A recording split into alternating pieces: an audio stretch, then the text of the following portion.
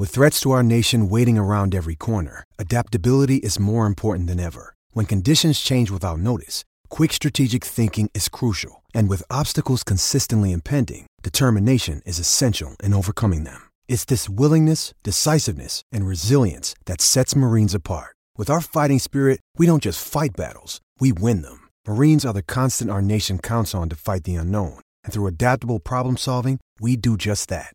Learn more at marines.com. Hello, it is Ryan, and we could all use an extra bright spot in our day, couldn't we? Just to make up for things like sitting in traffic, doing the dishes, counting your steps, all the mundane stuff. That is why I'm such a big fan of Chumba Casino. Chumba Casino has all your favorite social casino-style games that you can play for free anytime, anywhere with daily bonuses. That should brighten your day a little.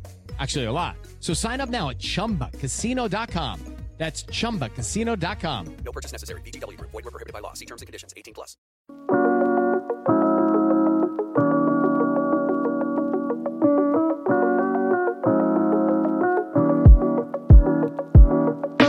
Oh, yes. Hello, my friends, and welcome to another edition of the Underdog Football Show. My name is Josh Norris. His name is Hayden Winks, and a very special guest here today for a very fun exercise.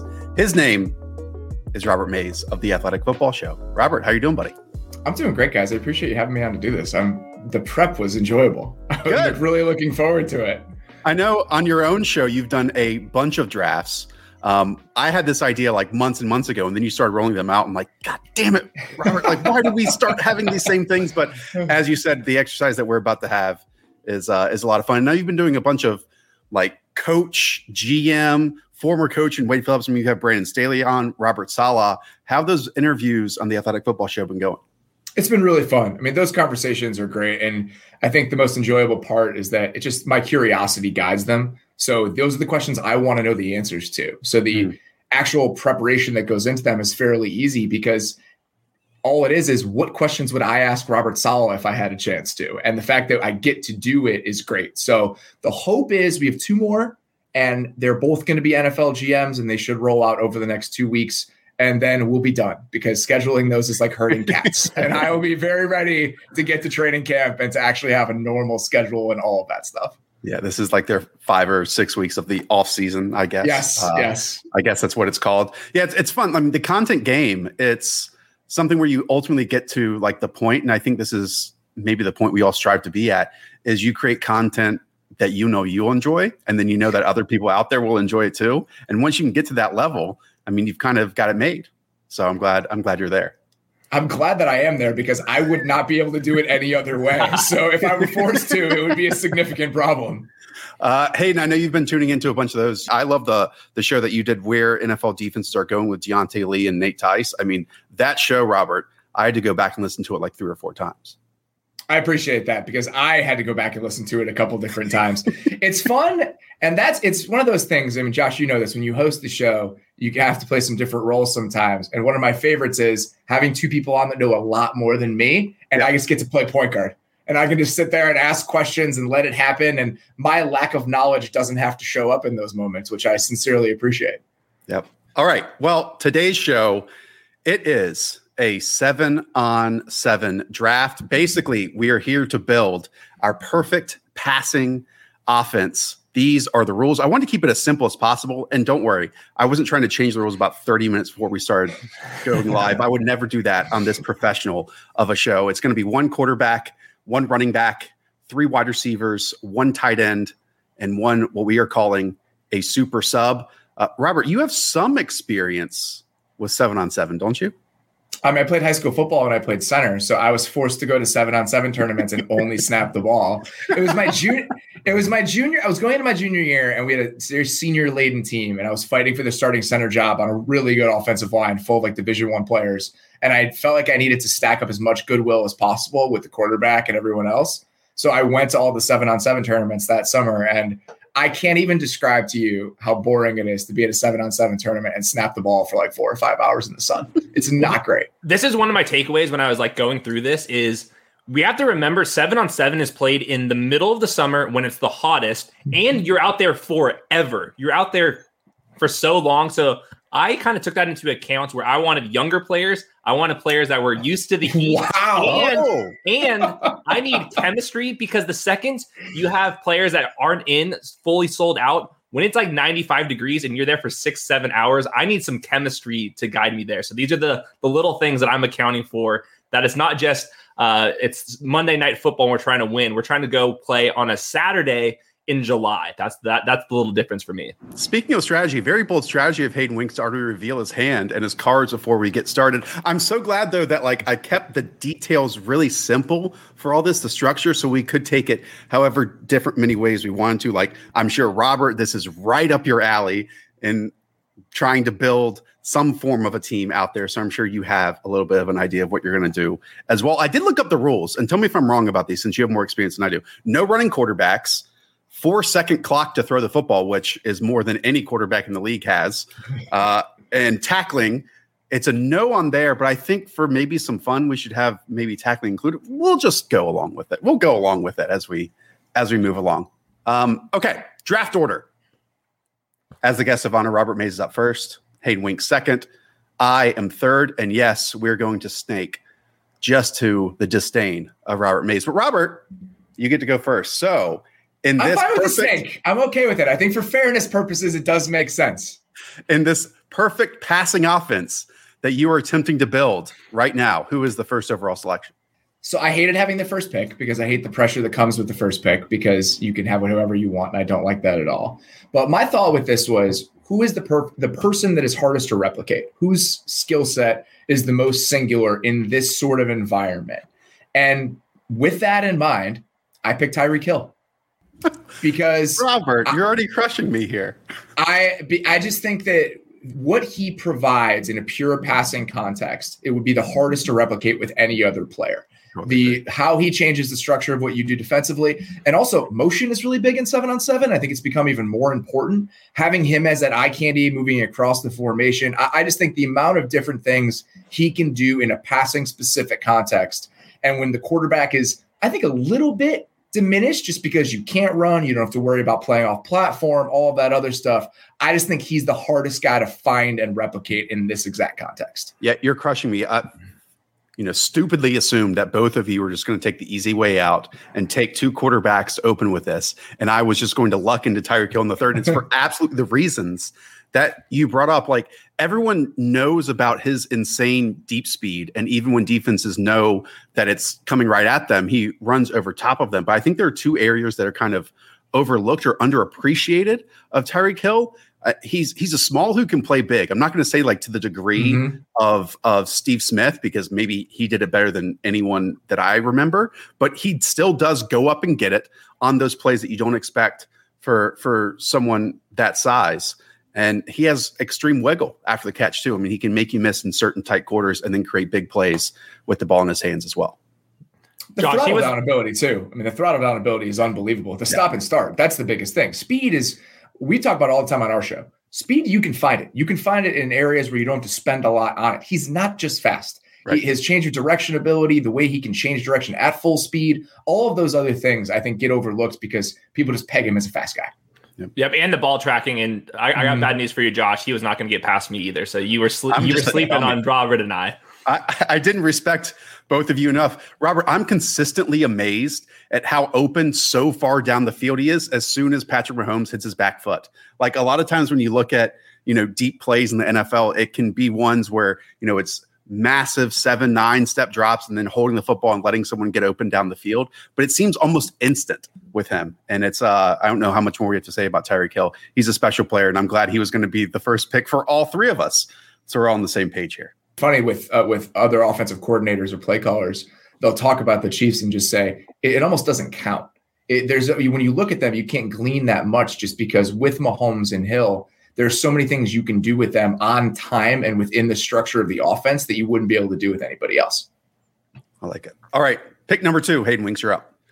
So I was definitely going to go Tyreek Hill first overall. So I'm going to pivot to Travis Kelce, number 2. And the reason why is I think I can find some more downfield guys at the wide receiver position. And I think that just Travis Kelce kind of is in a tier within his own, within about 10 yards of the line of scrimmage at tight end.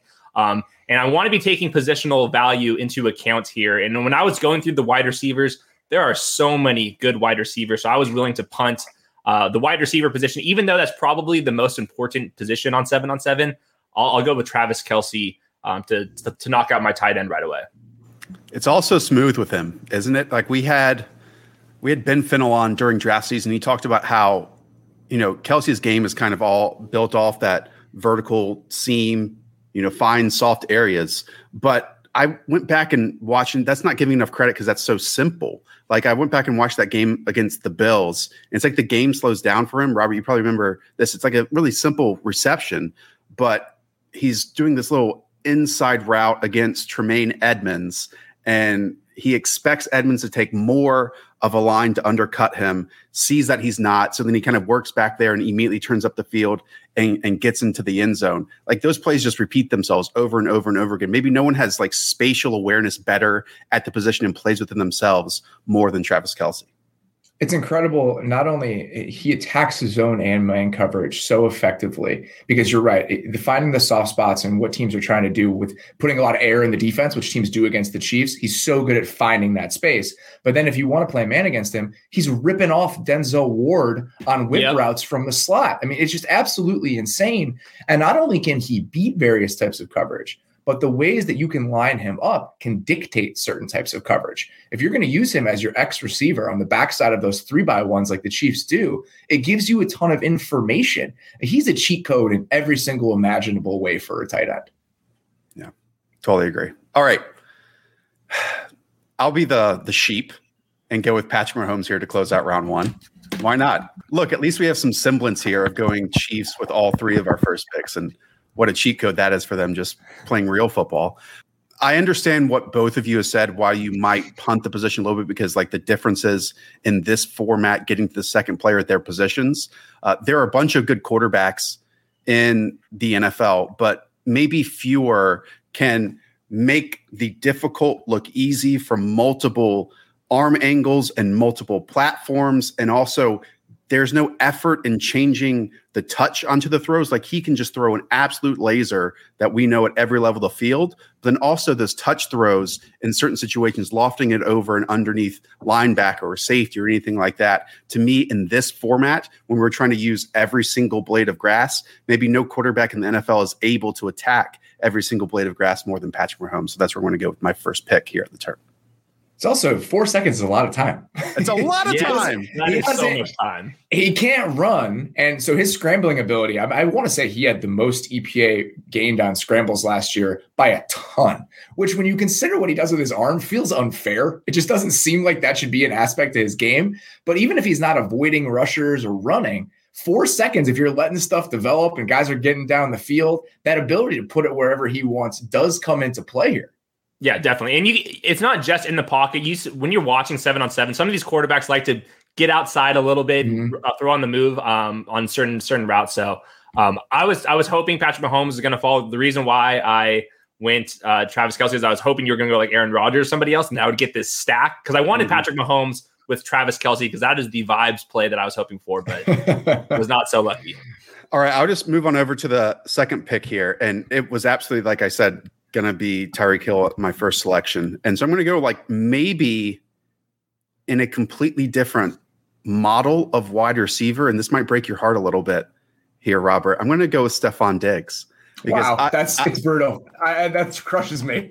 Because I don't know if there is like a better ISO ball wide receiver in the NFL than Stephon Diggs. And when we see these coverages, when it's the, one great athlete against another great athlete for 4 seconds, I want the guy that can put 3 moves on the cornerback within 5 yards or within 15 yards or run over their face on vertical shots as well. I mean, just his movement and how he plays within himself. I forget who first talked about it years and years ago on Twitter, but you can isolate his releases and it absolutely is like Allen Iverson is, and I don't know anything about basketball, but just those moves in terms of creating that space and that separation immediately, but he does it in his breaks and he does it at the top of his routes as well. I think Stephon Diggs, other than Tyreek Hill, might be the perfect wide receiver for this format. This is shocking. I just assumed I would get him at 6. I assumed you guys would have 6 or 7 receivers ahead of him. I think it's been well documented that I'm among the world's biggest Stephon Diggs believers. I picked him in every single fantasy draft last year. I assumed he would be a top 5 guy. He ended up being that. It won me plenty of leagues. I just think that, like you said, at certain aspects of his game, certain nuances, his forward lean on vertical routes and his ability to come out of that. That's why he's so dominant on comebacks, because people are so terrified of him beating them down the field, and he just crushes them underneath. I think he's an absolute superstar. I have for a while. So this is shocking to me because I just assumed I'd get him at 6. And his skill set is like so translatable to 7-on-7 in particular, just like getting open and winning like every part of the field he gets open on. So this is like the perfect format for him too. Yeah, I mean, he's the perfect pass catcher for this backyard football style. I mean, that Monday Night Football game against, I think it was facing Jason Verrett. Again, he had 3 moves and a clean outside break within 5 yards. And then all Josh Allen had to do was like hold it and then just loft it to the sideline about 7 yards downfield. And meanwhile, Stephon Diggs had done all the work in between there. Like, again, his special power is the change in speed in like the short amount of time that he can move within his routes. Because you see a bunch of these guys, we talk about fast receivers. It's all one speed. It's all one track. We know Diggs can throttle down, and it's his releases. Like, he has those hop releases too, when he eats up like 2 or 3 yards immediately and then boom, crashes outside. He is just an absolutely sensational player. And to me, it's still quite amazing that he switched teams in the NFL. I know he wanted to, and like that was all part of his plan, but it's so rare. And we've talked about that with wide receivers, great wide receivers moving teams. It rarely happens. And to get 2 of those last off season was something special. So, and we haven't even mentioned the ball tracking. I mean, I think it was probably, if coming into last year, that was the singular skill you talk about with him. I mean, Kevin Stefanski told me that he's the best ball tracker he's ever seen, in a decade and a half coaching in the NFL. And you add that to everything else you're talking about, he's a special, special player. Yeah, in 2019, he was the best downfield threat statistically by a huge margin. And then last year you saw him I think maybe even take another step like in that 10-yard range. And that's why his production went through the roof with Josh Allen. All right, 4 picks down. We're back to Hayden Winks. I'm not going to escape the second round without a wide receiver. So I'm going to go with Davante Adams. I think that he's probably the best wide receiver in the game right now. I think that his route running is impeccable. And I like that he went to Fresno State. He's used to the heat in the middle of the summer. So that's the tiebreaker here between some other players. So I'm going Davante Adams. Robert, I started going deep for this exercise, way too deep than I should have. And I tried to remember like the perception of Davante Adams. I think it was 2014-15 was his rookie season, and like just the massive leaps that have happened ever since. I know it can be difficult, especially if you don't go back, and I didn't ask you to watch it right before. But what do you think have been like the major differences in Davante Adams' game? Because he was good then. I watched the highlights, but he's just a totally different player right now. I think it's just the feel that he has for the game. And I think that developed over time. I think that developed with Rodgers, which is a big part of it. When they're not getting a lot of time together, and the hierarchy that exists within the Packers receiving core. And if you were the number one guy and you have that rapport with Rodgers, I think that really matters. And he's developed that over time, because Jordy was the guy that had that at the beginning. So now he's stepped into that role. I mean, I wrote after week 1 last year that I think that Davante Adams, this is the year where he becomes the best receiver in the league. It took one game because Julio was a little banged up already. You had other guys like Hopkins changing teams. Antonio Brown is kind of out of the picture now. And I thought this was going to be his year, and that's what ended up happening. I just think that what he does with the releases, we know about this. And I've talked about that with him before. It was one of my favorite football conversations I've ever had. We were sitting in the Packers locker room, and he's showing me videos on his phone, and he's diagramming how he thinks about it and everything else. It's that ability to get off against any sort of coverage, especially press, but also the way he sticks guys at the top of routes. So he has that initial release, but his ability to create late separation, it's just a rare combination. There are very few guys in the league that I think have the feel for those two aspects of the position to the degree that he does. You mentioned his releases near the goal line. It's almost like a hidden ball trick, where no matter which direction you choose, you're going to be wrong, because somehow he's always heading the opposite direction that the corner chooses, or they don't choose at all, and then he's separated immediately. It's mind-blowing what he can do near the goal line, because everyone knows, again, it's a very tight offense in terms of the passing tree right now, how it's orchestrated, but week in and week out, it's still absolutely dominant. And it is because of the cohesion between quarterback and wide receiver. So I'll be very interested to see who you pick at quarterback here later on. Remember, I said vibes, Josh. I said positive vibes.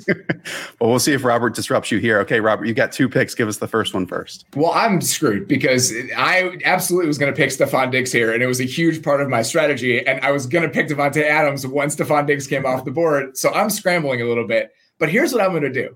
Talking about vibes, I think we've already thought a lot about this in the last month or so. So this is going to be my move. I'm picking A.J. Brown with my first pick. Love it. Love it. And Julio Jones with my second pick. Oh, love this. I mean, so, go ahead. What I was thinking about originally, I was going to go with Tyreek Hill, Stephon Diggs, and then some sort of bigger bodied receiver with my third pick, whether it was going to be an A.J. Brown or Julio, Allen Robinson, depending on who had come off the board. Because I do like thinking about complementary skill sets among my receiving core. I always have. I just think that I want guys that do different things. You know, there are some teams like the Bills are comfortable playing with a bunch of Smurfs because they can get open, and that's fine. But I want guys that look a little bit different, that do a lot of different stuff. But with Julio, you get the best of both worlds, right? You get this 6'3", 220-pound all-time athlete, but he can do a lot of the nuances. His ability to have pushed down the field vertically, but a lot of the comeback stuff that he does. I still think if he's healthy this year, he's going to stun a lot of people. And with A.J. Brown, you get a lot of the underneath stuff. And my concern with A.J. Brown when I was doing this exercise originally was if we're losing play action and we're losing routes where you're creating a lot of space and you have those drift routes and a lot of those yak opportunities, does he get diminished a little bit? And I went back and I watched again because I picked him in our non-quarterback draft. I was like, all right, let me just one more time get familiar with the stuff that he does. He's a monster at everything. Oh, my gosh. The contested catch stuff is unbelievable. You go back and you watch what he did against Marlon Humphrey in that divisional game where he's beating him on slot fades against arguably the best slot corner in the league. The details that he plays with at the position, I think, are underrated. So I think probably the most physically imposing trio of receivers you can possibly assemble. So I'm going to feel very good about that. And I do think that their skill sets are different enough where I'm slotting in enough different people in different roles. Yeah, I remember watching A.J. Brown during his rookie season. I think he had 100 yards in his first game, but it still felt like he wasn't getting like that many opportunities. He had a couple splash plays against the Browns. And then against Atlanta, he like put the team on his back with some ludicrous yards after catch moments. I still don't know if defensive backs understand how a player of that size can move with that like acceleration. I mean, they take too sharp of an angle and he's gone. And then like if you try to tackle him high, he just shrugs you off and he keeps going. Like when you try to anticipate and overextend, it's amazing to me that this draft season, Hayden and I have talked about this. We argued about 170, 180-pound wide receivers. Heck, there was even a 150-pound wide receiver that was selected. And then just 2 years ago, you had these phenoms of 225, 230 pounds that just fell to the second round. It's amazing to me because you're shocked when you look at the actual measurements, how short he is. Yeah. Because he's only 6'1", and when he plays, he's really long arms. So he has all the benefits of having a long frame, but he has the change of direction ability of someone who's the same size as like Stephon Diggs. So he sneaks up on you in all these ways that you don't really expect. And I think that's why his skill set is just so different from so many other guys in the league. Yeah, and on top of it, it's inside-out versatility. He's going to play in the slot, maybe a little bit more with Julio Jones in the lineup. So it's just like you can move him around everywhere. He's just like unbelievable. And then Julio is a player who it feels like this isn't fair. I don't want to box everyone into this. Maybe some in the general public suggest, well, maybe this is the year the decline starts to happen. But then you look at his yards per route run over the last 3 years. He's top 5 in each of the last 3 years. Like, sure, he gets nicked up. He might miss a few snaps here and there, but he still is super consistent. And he even knows it, that he was running by people last year, despite his age. And he's been linked with A.J. Green throughout his entire career, dating back to high school. A.J. Green was maybe one of the least efficient, if not the least efficient wide receiver in the NFL last year. And now everyone wants Julio Jones on their team still. I mean, that is some lasting power he has sustained in the league. I feel pretty good about it. I'm not going to lie to you guys. It was not my original plan, but if this is going to have to be my consolation prize, I can be okay with that. Just leave some wide receivers to the rest of us. Okay, Hayden, you're back up here. Well, after seeing the get off the bus team that Robert Mays has assembled, I'm going to pivot and I'm going to go to DK Metcalf, who might not be the most well-rounded player, but in this role where I already have Travis Kelce and Devontae Adams eating up underneath, this is probably the best ISO deep threat in the league right now, especially on 7-on-7. I don't know what corner on one-on-one coverage with 4 seconds in the pocket to spare is going to be able to run with DK Metcalf. I'm so screwed. I'm so screwed. I mean, you just have phenoms on your team, and there are a couple left in the league, maybe 1 or 2, but DK is simply amazing. When I go back and watch him, you forget about just the highlight reel plays that it seems like he makes in every single game. And Robert, what I forgot about him, just wanted to be reminded, he kind of does that like Moss style body shield where he doesn't like turn and high point the football. Instead, he forces like defensive backs, which there are going to be a lot of that they're facing off in this exercise, to work through him. And when you try to work through someone of that size, it's impossible. So if he slows down and just has his positioning and that awareness and tracks the ball well, then he's going to have the catch no matter what. And then obviously we know about the after catch skills as well. Just the straight line speed. It's ridiculous.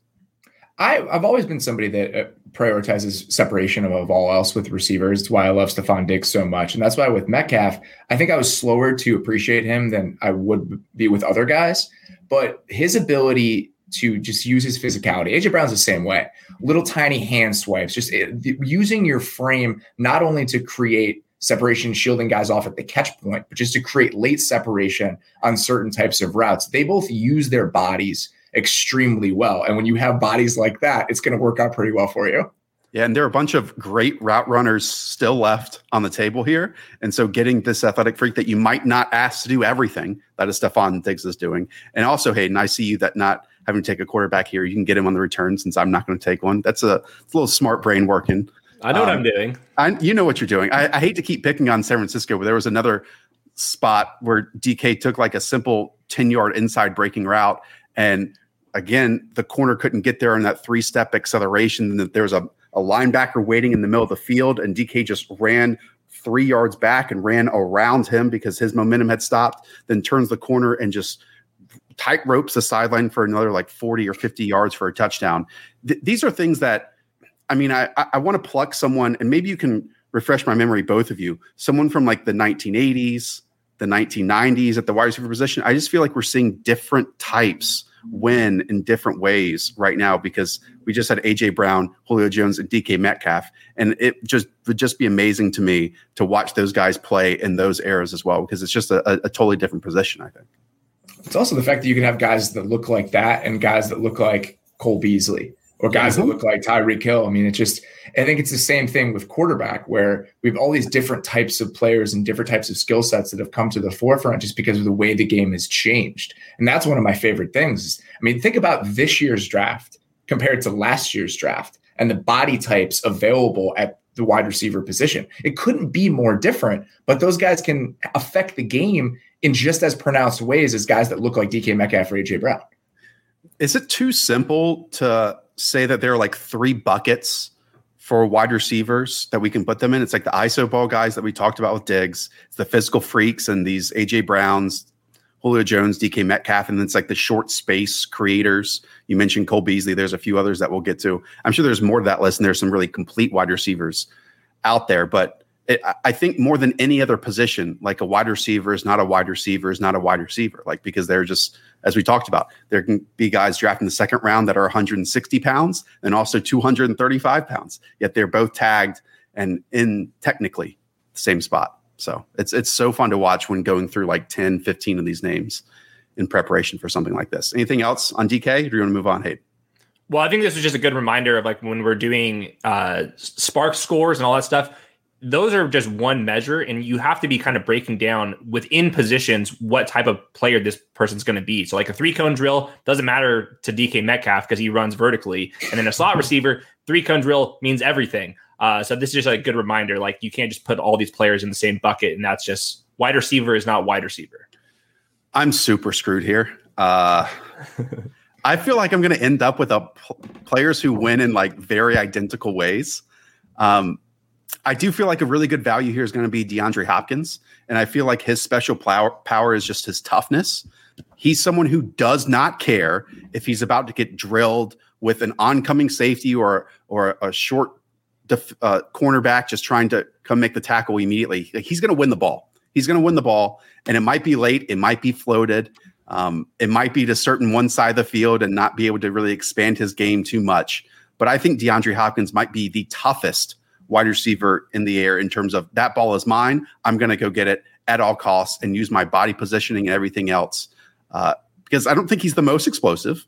I don't think he has the highest jumping ability. I don't think, he's the quickest or has the most acceleration. Again, it's just his my ball mentality that I absolutely love. You have an elite separator, and then you have a guy that doesn't need separation, which is I think a nice little combination there. Well, thanks for making me feel better about my team. I also think that just his understanding of coverages as he's running routes is something that's really special too. As soon as he has 1 or 2 step advantage in zone, oftentimes I saw him give a little wave or a head nod to Kyler saying, "Oh, I'm about to have 4 or 5 yards of separation here. Throw me the ball now, not wait. Throw me the ball now." And then he gets it to him. Nuke is awesome, man. And the biggest hands ever. That's why he's so good at the catch point is he has the massive, massive hands. I can't even. I wrote a story about him years ago, and we had lunch together in Houston, and we were talking about it. And I put my hand next to his hand, and he could almost fold his fingers over mine. And I have normal size hands. My fingers are short, but my palms are big. I'm a normal size person, and it was just absolutely insane. And it's funny because the way his knuckles are. They're a little bit different, and the way that they're different is they create this actual webbing at the top of his hands. So it's not just that his hands are big, the skin in between his fingers goes up higher than they would on your or my hands. The man was literally built to catch footballs. It's absolutely insane. Well, he's going to catch them on Team Norris as well. Okay. I missed out on Tyreek Hill. You know what? There was a name I wanted to select as my third wide receiver, but I feel like it wouldn't be utilizing the skill set of Patrick Mahomes enough. So I'm going to pivot over to Calvin Ridley here. Calvin Ridley, he has ascended into superstar territory at the wide receiver position. Just how much separation he creates on a consistent basis. It's amazing. I don't know how many other wide receivers you look out there and say, oh, there's not a defender 3 or 4 or 5 yards around him. And then maybe the most unguardable throw last season was that 17 deep comeback along the sideline from Matt Ryan to Calvin Ridley that was there every single time. It was a spot up 3-pointer. Calvin Ridley's he's ascended the shadow of Julio Jones, and I'm so excited to see him in that offense again here with Arthur Smith in 2021. It's cool that a guy that weighs 190 pounds and runs a 4.45, that's not a burner. That's not a top shelf speed. Can be arguably maybe the most efficient deep ball receiver in the NFL right now, not named Stephon Diggs. I mean, on throws of 20 plus yards last year, he ate. I mean, that was where he lived last season. And you wouldn't say that he has burner speed. And I always love that. I love guys that don't need to have the highest end speed to be true deep threats in the NFL. Yeah, play action intermediate routes this year with Arthur Smith. He's going to put up absolutely ridiculous numbers here. That's he's being drafted as a top 5 fantasy receiver, and that should continue happening. If I could self-evaluate my team right now, though, where's the yards after catch coming from? Because I'm not sure Stephon Diggs, DeAndre Hopkins covered. Not saying they're bad in that area, but you guys have some hosses in that area. And, I just need to create some separation, sustain it, and then run away from people. That's where my team's going.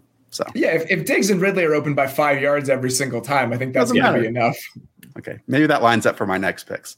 All right, we'll do 2 more, then kind of reset and recap who's on what team. Hayden, you're back up. So this is a game theory play. I'm obviously not going to draft a wide receiver because you guys have already filled those. I'm going to go with a running back here, and I'm going to go Christian McCaffrey, just option routes out of the backfield. Yards out of after the catch. He just eats against linebackers. It's just him in isolation. There was a couple other running backs that I was very intrigued about, but I ultimately came back to just Christian McCaffrey's production is he's in the tier of his own, especially after the catch. And I think that was the biggest difference maker for me.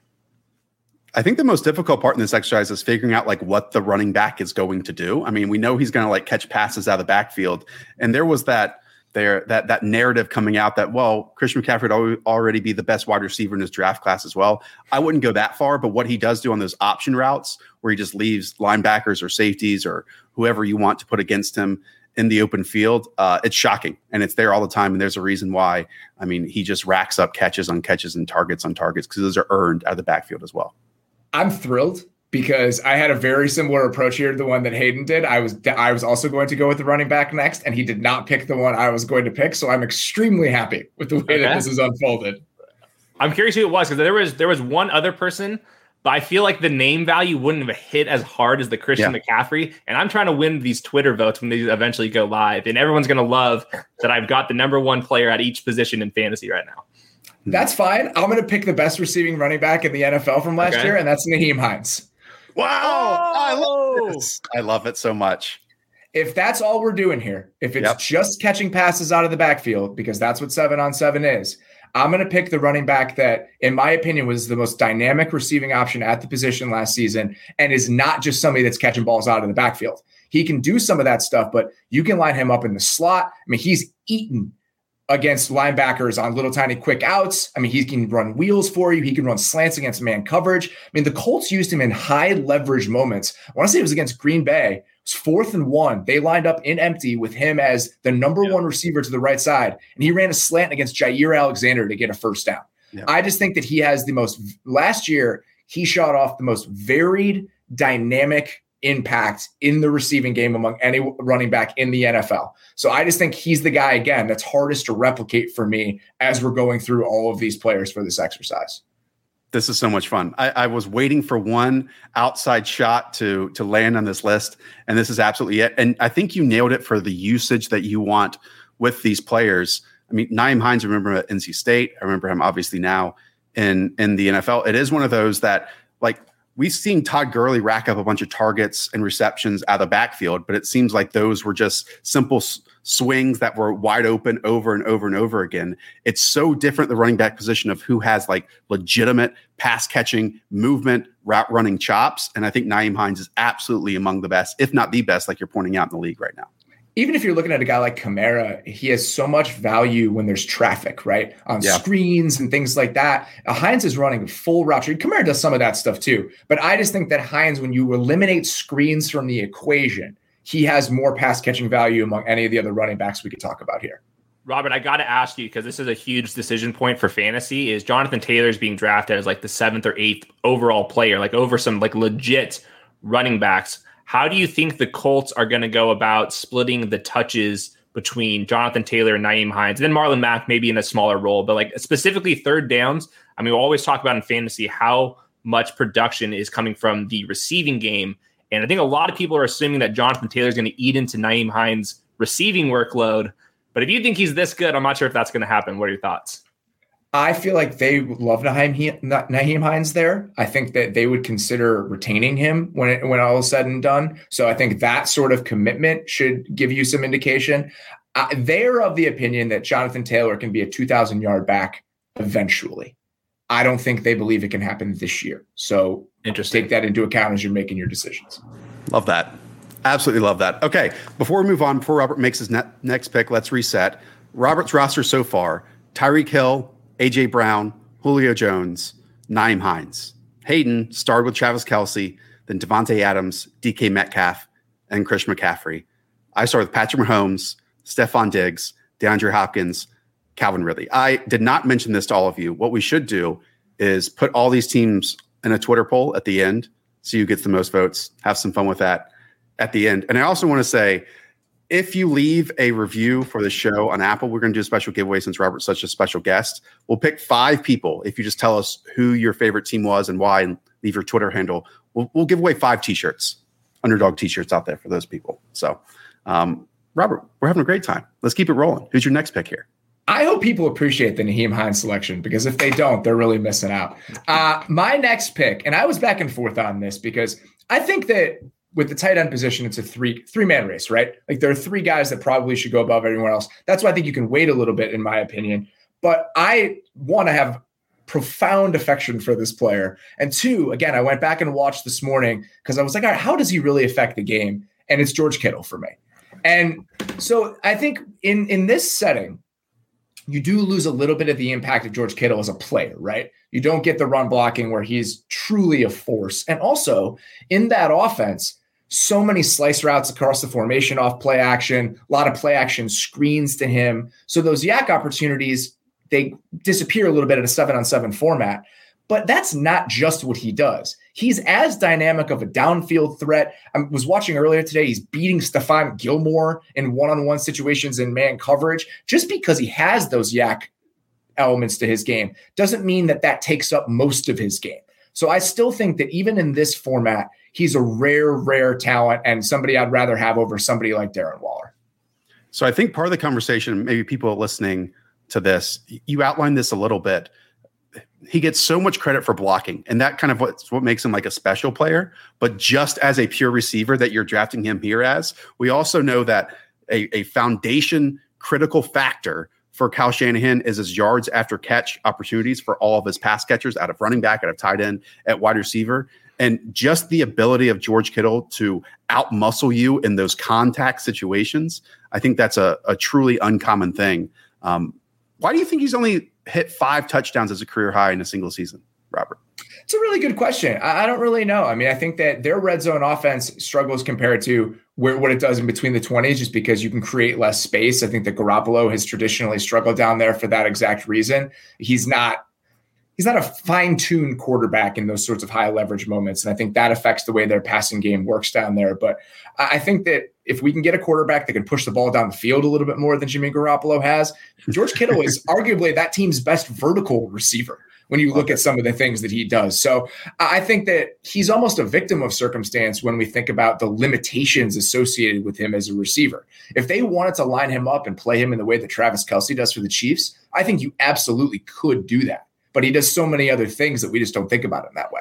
Yeah, people forget he's like a 98th percentile athlete. Like, this is not just like some run blocking guy. Like, no, he's a crazy good athlete after the catch. Josh, I do wonder with the red zone stuff, I don't have the numbers to look this up, but I wonder if he stays into block more in the red zone than other tight ends, just because they're so run focused down there, and that maybe that's hurting his touchdown production. But like Robert said, like, if he wanted to be Travis Kelce and just win in isolation, he can certainly do that. So I think that we haven't seen the peak George Kittle for fantasy purposes just because the 49ers offense.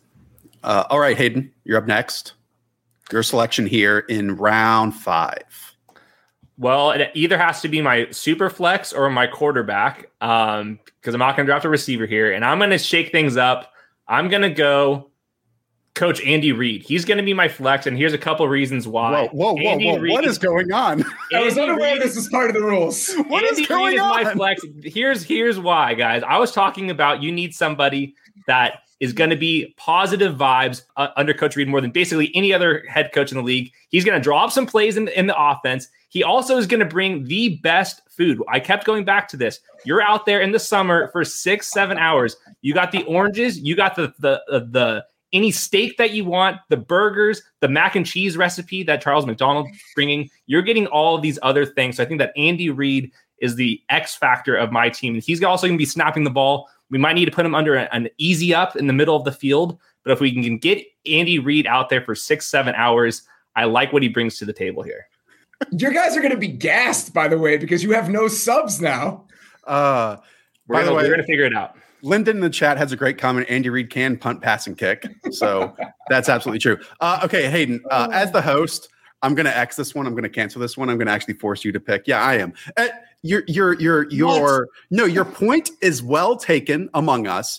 I don't think Robert and I even considered that a coach could be in this equation. So I think because of that, no, Hayden, your point is granted. He can still be on your sideline, with like a decal of your team's logo on the back of his car, whatever you want to do. But I feel like we should stick to players for these. It's 6-on-7. We call it 7-on-7, but the sixth guy just sits there, right? That could be my Andy Reid. But if you're going to force me to change, fine. Like in the spirit of this conversation, we need a player here. Okay, fine. I'll go Aaron Rodgers. How about that? Okay, that works. You have to settle for Aaron Rodgers. That look on your face of disgust at me. The vibes are gone. The vibes are gone. No, I think Aaron Rodgers is nearly perfect for for this type of scenario. I mean, it's all the things that we talked about with Patrick Mahomes. They're obviously not the same player, but it's the flick of the wrist accuracy in terms of pinpointing passes in certain directions and certain spots of the field. And it's the touch elements. It's throwing with velocity when you need to. I don't know what else we need to say about Aaron Rodgers here. I think he's pretty good. I think he's pretty good too. I'm sorry for ruining your day, Hayden. I'm so mad. No more 5-star reviews. No. Okay. We'll keep it rolling then. So you both have your running back. You both have your tight ends. We still have that super sub that we're talking about. So maybe one comes into play here.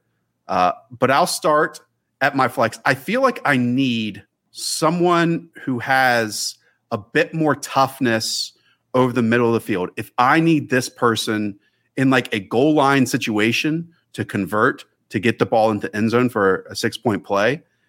And it's someone who I feel like has kind of become a bit underrated, which is wild because he set records just a couple years ago. With Michael Thomas here, I'm going with Slant Boy because I feel like the Slant Boy title has made people forget just how amazing of a player that Michael Thomas is. He kind of reminds me of his movement of like one of those Boston Dynamics robots where it's like this upper body that's just trucking down below, and he's so difficult to bring down. I went back and watched him in 2018 and 2019 in preparation for this. I mean, he was number 3 in yards per route run, number 1 in 2019.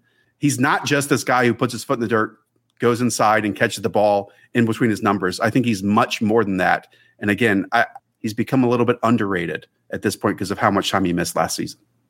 Yeah, and I'm wondering who's the fast guy on your team. I'm wondering where the speed is coming from. That's we talked about Calvin Ridley. We talked about Stephon Diggs. It's not just speed that you need to get open vertically. There's a lot more to the vertical element of your game, Robert. I'm talking about space creation here, man. I'm talking about who's creating that space for Michael Thomas because people are bailing out. And we've got a couple more. There's going to be some maybe more space creators at other positions as we get to them. It sounds like you were questioning this pick of Michael Thomas. Maybe you were one of these people that I don't think is giving him enough love and enough attention. I just see someone that moves differently at the position, that can create separation if he wants to, that gets upfield immediately as soon as he catches it. And it's just racked up production over and over and over again. So if you need those tight body catches over the middle of the field, he can give that to me as well. So that's totally my reasoning in this wide receiver quartet that I have so far. You guys think about all this a lot. Where do you guys stand on Michael Thomas's fantasy value this year? Because I think he's incredibly hard to pin down. I think he's incredibly underrated. I don't know what Hayden thinks. I'm on Team Jameis, and I think that Michael Thomas is going to show a little bit more intermediate and seam route stuff that he was not getting with Drew Brees. I wonder if that Sean Payton's going to open up the offense a little bit more, and if that's going to make Michael Thomas, maybe he loses 25 targets over the season. But I think that there's a chance that he shows that he's not just this quote unquote slant boy. I think that Jameis Winston's going to maybe unlock a little something that Michael Thomas didn't have. This is assuming that his ankle is fine, because that was a really big problem last year, obviously. I feel like you guys are judging me hard, but that's okay. Hayden, you're back up. All right. Justin Jefferson, number one in yards per route run versus man coverage last year as a rookie, vertical threat, underneath stuff. It didn't matter. It was basically Justin Jefferson, Devontae Adams in a complete tier of their own, averaging over 4 yards per route run versus man coverage last year. Everybody else in the league, there was like a couple of players that were in the 3 yards per route run. And then basically all the other good receivers were in the 2s. So they were in a complete tier of their own. And that was just as a rookie. And he was a young rookie. So I'm not even sure if we've seen the full game of Justin Jefferson. And that's pretty scary. I'm very upset. I definitely wanted him as my super flex guy. He was, when we did our non-quarterback draft on the Athletic Football Show, he was one of my favorite rewatches, just because watching him up close and really studying him, there's just so many, it's almost weird. That it's a strange word to say, but he's a weird watch just because the way that he's built and the way that he moves, it's unlike really any other receiver in the league. And I honestly think it plays to his advantage, because corners just don't know what to do with him. He's all limbs, and the way that he eats up space because of it, I think that he gets on guys faster than they expect him to. I mean, against man coverage, and especially down the field, the way he creates separation is really, really impressive on some of those secondary releases. I think he's going to be a really special player. Yeah, I totally agree. I think he's on that plane of a Stephon Diggs, of a Calvin Ridley in terms of creating separation. I think his game, as simple as this might say, because he replaced him obviously with Minnesota, Stephon Diggs is a very apt example of this. And it's so amazing to me of how he was used at LSU his final season, not in a bad way, but he was kind of that volume sponge there in the slot with Joe Brady. And then it didn't even seem like Minnesota, and correct me if I'm wrong, didn't have like extreme confidence in him immediately to be like that alpha receiver for them, or even the number 2 wide receiver in like the first 2 games of last season. And he goes and proves it immediately as this outside playmaker who can also shift inside if you want him to. I mean, Justin Jefferson is just an absolute stud, obviously, after setting records during his rookie season. I think that's a Zimmer thing with playing rookies early. They've always been fairly slow when it comes to even first round picks. They bring those guys along at a pretty slow pace. So it's not shocking to see that, but he was good the moment he stepped on the field. All right, Robert, your 2 final picks. So I was going to go with Justin Jefferson as my super flex. Instead, I'm going to go with Keenan Allen, who is one of my favorite players in the entire league, has been for years. And I think one of the reasons he fits here, inside-outside versatility. The fact that I can put him in there in the slot when I need to if Tyreek Hill needs a breather. He can play outside. In my opinion, still maybe the best route runner in the entire NFL. And we talk about guys with unique singular skill sets. For him to do what he does at 6'3" is absolutely bonkers. When you stand next to Keenan Allen, it's truly shocking how tall he is, because you just don't associate that type of frame with someone that moves the way that he does. Some of my favorite football conversations I've ever had are about route running with Keenan Allen. Just the way that he thinks about it, his understanding of structure in terms of coverages, the way that he goes about his business in that area of the game, I think is unlike anybody in the entire sport. Keenan Allen's the best. When I was an intern with the Chargers, one of my things, I had to go into the locker room to do some marketing stuff. And Keenan Allen came up to me, and I was wearing a USC shirt on the same day that USC was playing Cal. And he kept teasing me that Cal was going to beat the Trojans, even though USC was favored by 30 points. This dude's so hilarious. But the biggest thing that you said is he's so much bigger than people realize. He's taller. He's also thicker in the lower half than you would expect. So for him to be that shifty is pretty absurd for how big of a player he is. And you're definitely getting lots of positive vibes from Keenan Allen in this tournament too. I remember back in college, Calvin Johnson had to deal with Reggie Ball, despite being an awesome prospect coming out of Georgia Tech. Keenan Allen had to deal with Zach Maynard, who's his half brother at Cal. Yeah. But it was the worst quarterback play you can imagine for someone who was wide open all the time, yet he was still extremely productive. He dealt with injuries, obviously, in college. That's why he dropped round 2 or round 3 in the draft. And just what he's done in the NFL. I mean, he is perennially underrated. I hope he's not one of these players that we forget about in 5 or 10 years, because I feel like we have forgotten about some super productive players in the last 2 decades. But I think football discourse has gotten to the point where we've repeatedly mentioned someone like Keenan Allen over and over, of just doing the great stuff consistently over the middle of the field and just doing it at a super high level year in and year out. As long as I have a platform, people will not be forgetting about Keenan Allen. I can tell you guys that right now. So I'll be doing my part in that. All right, Robert, close us out here, and it has to be your quarterback. Thomas Brady. I think in a 7-on-7 setting, you don't have to worry about him running. That element is completely gone. We saw last year what he could do pushing the ball down the field, even quickly pushing the ball down the field. Obviously, that was a huge question after the 2019 season. His average depth of target and the efficiency associated with that in 2020 was bonkers. I think something that we thought was completely off the table and had passed with him. So in this setting, I just think that he's as close to a perfect quarterback as you're going to get, because the weaknesses that exist in his game don't exist when you're talking about 7-on-7. Oh, I mean, that's a great reasoning. And I was going to ask you for a follow-up, because I think a lot of people out there might be thinking, what about Dak? I even consider maybe a Matthew Stafford in this situation, just because of how he can change his velocity for multiple levels of the field. But Tom, you laid it out where the negatives don't really qualify here. And the mental aspect pre and post, I mean, that's just the bread and butter that still seems like it has lasted. And I can't get those final 4 games of the regular season out of my mind. I keep bringing it up. And if they start off again, the Bucs like that to start this season, I mean, it's an absolute monster that offense can be again in 2021. Yep. He's my favorite MVP bet. It's a really good one. That's a really good one. I also love him throwing into Nyheim Hines. Just that type of player, in what we've seen with him and guys like James White, and him with that sort of receiving back. I would want to watch this offense play. Okay, your team is complete. We'll complete our two teams in just a moment. Hayden Winks, you're up. Well, I'm going to sabotage you, and I'm going to pick a tight end here because you threw away my Andy Reid pick. And I'm going to go Darren Waller. And I think he, like Travis Kelce, could be a receiver if we're going into this rotation. Also, I get a little 12 personnel action. I'm curious what DBs we're bringing to the table, but I'd like to find two unique defensive backs that can guard Travis Kelce and Darren Waller. There's not too many of those that exist. So I'm going to go with the sabotage pick in revenge of the Andy Reid cancellation here. That's fine. It was not going to be the tight end that I picked. And by the way, I realized I screwed myself because I didn't make a 6th round selection earlier on. So that means, I should be, I am the worst host where I throw myself under the bus for the benefit of both of you. That's amazing. So I have 2 picks to end this. Talk to me more about Darren Waller, because I went back. I loved him. And one reason why I think, obviously he had a breakout season last year, but I think the production is going to last is because of the usage. It's because he's not just this inline tight end that was getting these opportunities over and over and over again. They put him in the slot. Heck, they would put him out wide, and especially in those like goal to go situations. And he was the top player in that element and in that situation for the Raiders. And because of that usage is going to last this year, the production is going to stick with him. Yeah, I think it's so translatable to 7-on-7 where he wins, and he's such a good athlete too. So fantasy purposes, 7-on-7, I think that Darren Waller definitely is a top 3 tight end.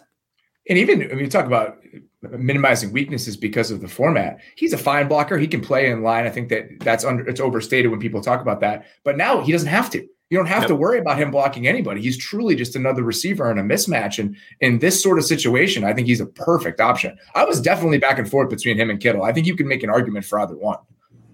Well, I'm going to go off the reservation here then. I'll lead off with my tight end here to close out this. It's going to be Kyle Pitts. And I understand he hasn't played a down of football yet in the NFL, but we're going to go for excitement here. We're going to go with name value, and it's Kyle Pitts. And by the way, I need to shout out Lyndon, who is just chirping me about my team. Drafting Mahomes and drafting all underneath and intermediate receivers is certainly an interesting strategy. You're wrong. You're wrong. Okay. Stephon Diggs 2 years ago was top 3 in 20-plus yard targets. Calvin Ridley, I think, was number 1 last season. Or top 2. This is a team that wins 20-plus yards on the field. It's not just all about speed here, guys. It's separation and how you have body control. And that's why Kyle Pitts, to me, is someone that his versatility, I'm excited to see it on display immediately. Again, we have no foundation of who he is as an NFL player. Maybe, Robert, you agree with me on this. Sometimes I feel like I would much rather have 1/2 of the first regular season game than 3 years of college tape to determine who a player is in the sport, because I pick up so much more in those 25 snaps than I do with 250 in college, because it's the same competition over and over again. But it's to the point, and Hayden, you and I have talked about this, where all history at the position, drafted early, taking some time until their second contract, second team. I think we have to throw that out the door, because just by title, he can do all the tight end things probably, but he can do more than that. Kyle Pitts can. Yeah, I think he's gonna be sometimes he'll be like an X receiver, 3-by-1 formations, winning in isolation.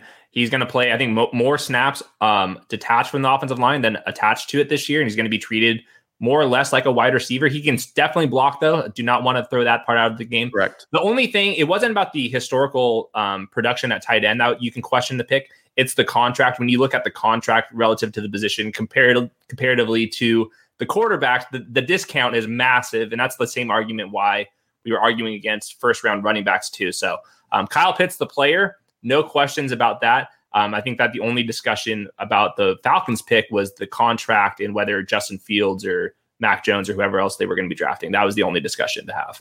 Doesn't he have the most guaranteed money of any tight end in the NFL as part of that contract? I mean, that's $38 million, I think. If he's good, it doesn't matter. And I think that if you think about him more as an offensive player than a tight end, I think that'll help. But it still says TE next to his name. It still would when the contract negotiations came up. So I totally understand that.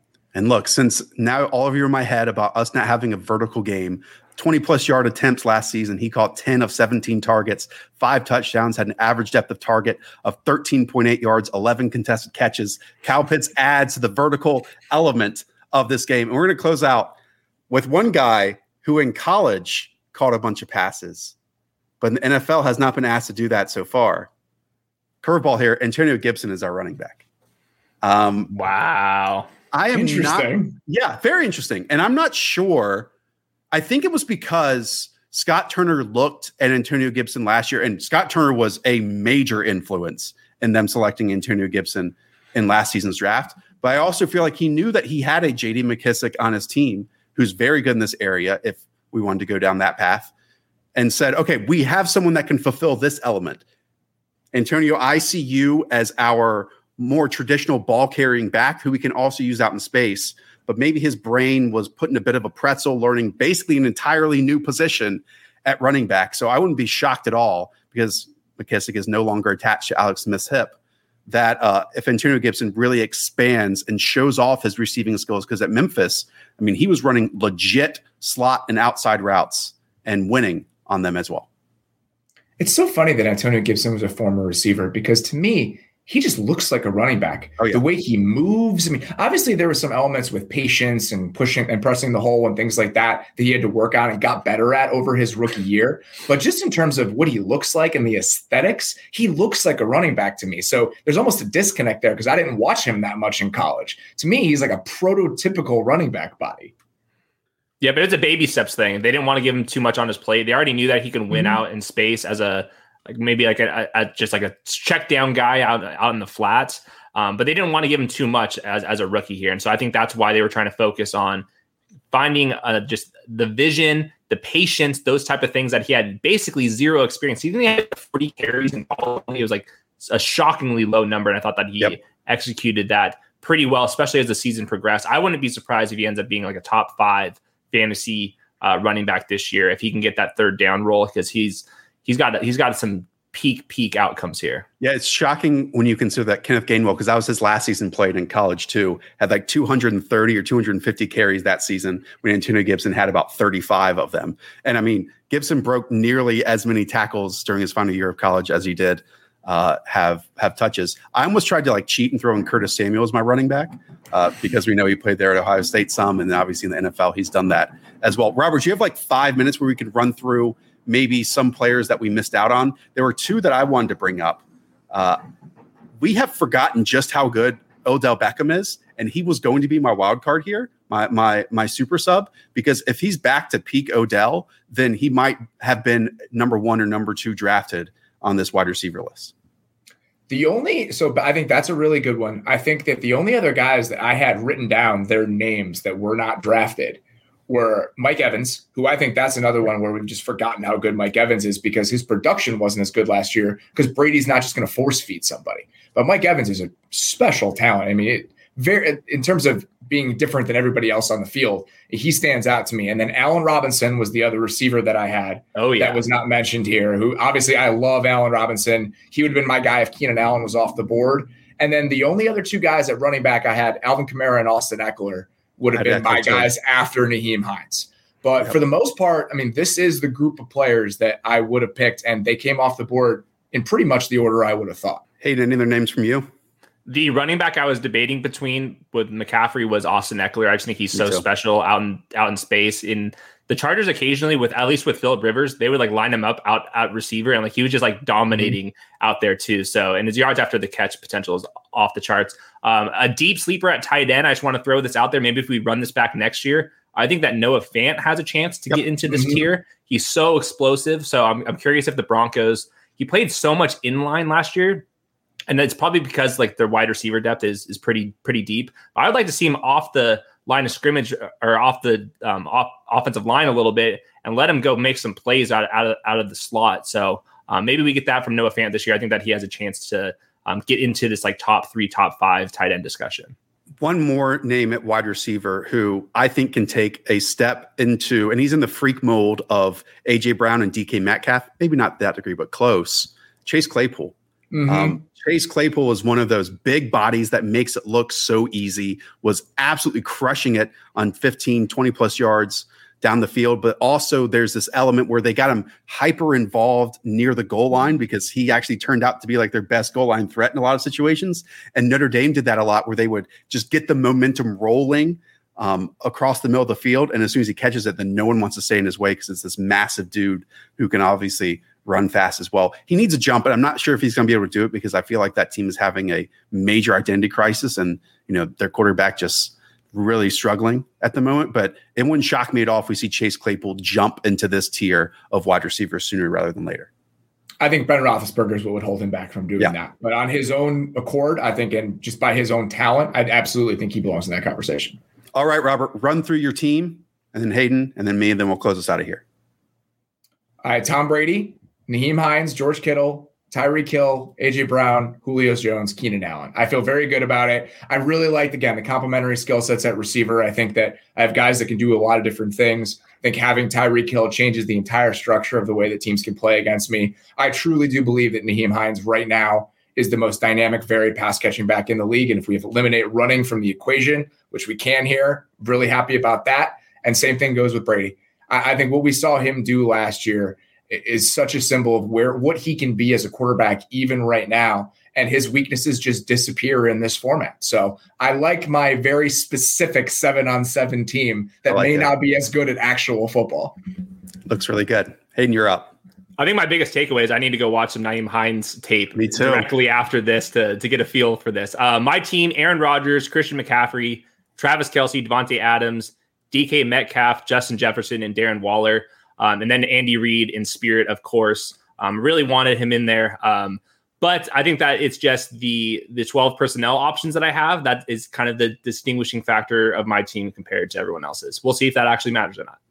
And my team, Patrick Mahomes, Antonio Gibson at running back, Kyle Pitts as a tight end, Stephon Diggs, DeAndre Hopkins, Calvin Ridley at wide receiver, then a super sub of Michael Thomas. And while it looks like this is iso ball, create separation, let me remind you that Calvin Ridley led the NFL in 20-plus yard targets last season. And then in 2019, Stephon Diggs was number 3 in that area. So we can win vertically as well. Again, everyone out there, tell us who your favorite team is on Apple Reviews. We'll pick 5, leave your Twitter handle, and we'll give you a Underdog t-shirt. Robert, I took way too much of your time. Thank you so much for doing this. This was an absolute joy. So appreciate you guys having me. Anytime. This is great.